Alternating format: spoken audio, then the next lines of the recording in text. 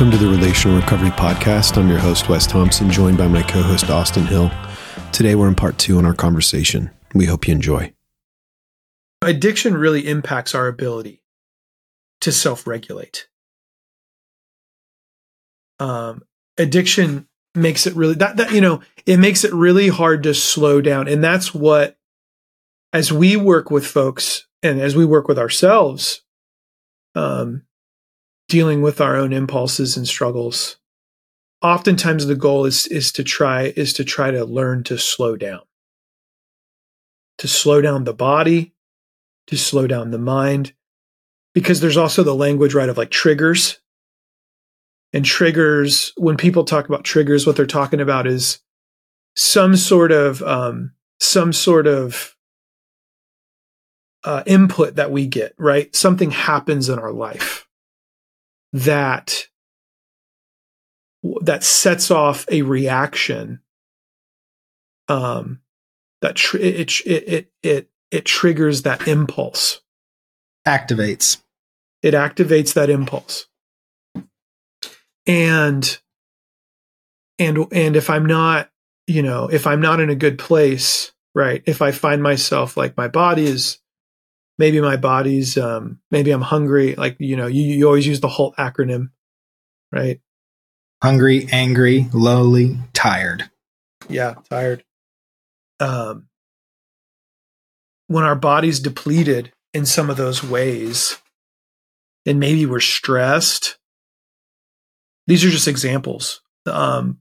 We can start to get these impulses, right, to try to self-soothe. And if we've developed addictions or behaviors that we say we don't want to do, but that we do, oftentimes those things will run to those. And folks will find themselves doing things and being like, how did I get here? And that's often because there's not space between the impulse and the behavior. Yep. In other words, I struggle to self-regulate. And then we're like, I don't know if this is the direction you want to go, but then with self-sabotage, like we talk about that a lot, where there's guys who we know, or we think we see it in ourselves. We're like, man, that is a self-sabotaging habit. We're like, and what self-sabotage to me is, I don't know how, I'm sure Rich's definition is a lot better than mine, but it's something I know the consequence of it, but I want that momentary high where I know the consequence is going to happen. And it's like a self-fulfilling prophecy. Like I'll always be messed up in this way. So I'm going to do things that point me in that direction. So it's me, like that is me choosing to do something to lead in a direction that I don't want to go, that I know is unhealthy.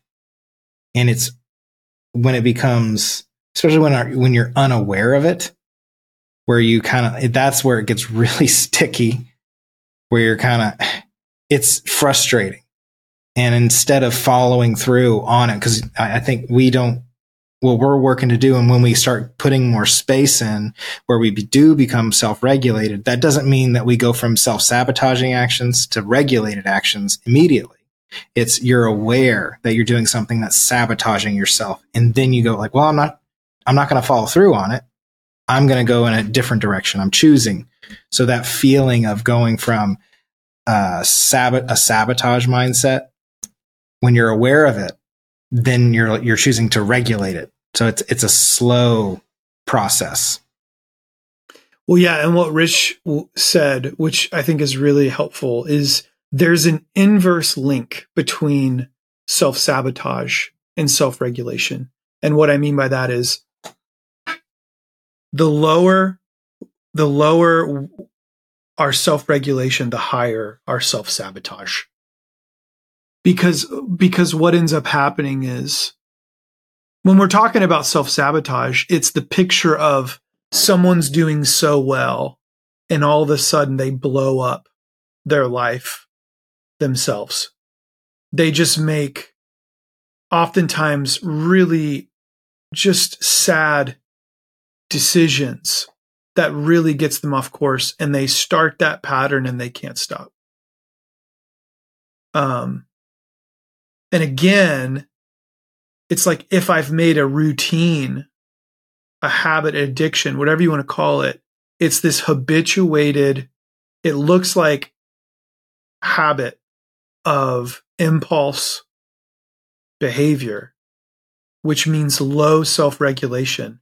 There's going to be a higher level of self-sabotage because I'm not slowing down enough to really think about the consequences of my behaviors. I'm not slowing down enough to garner the empathy to think about how my behaviors might impact the people I love around me.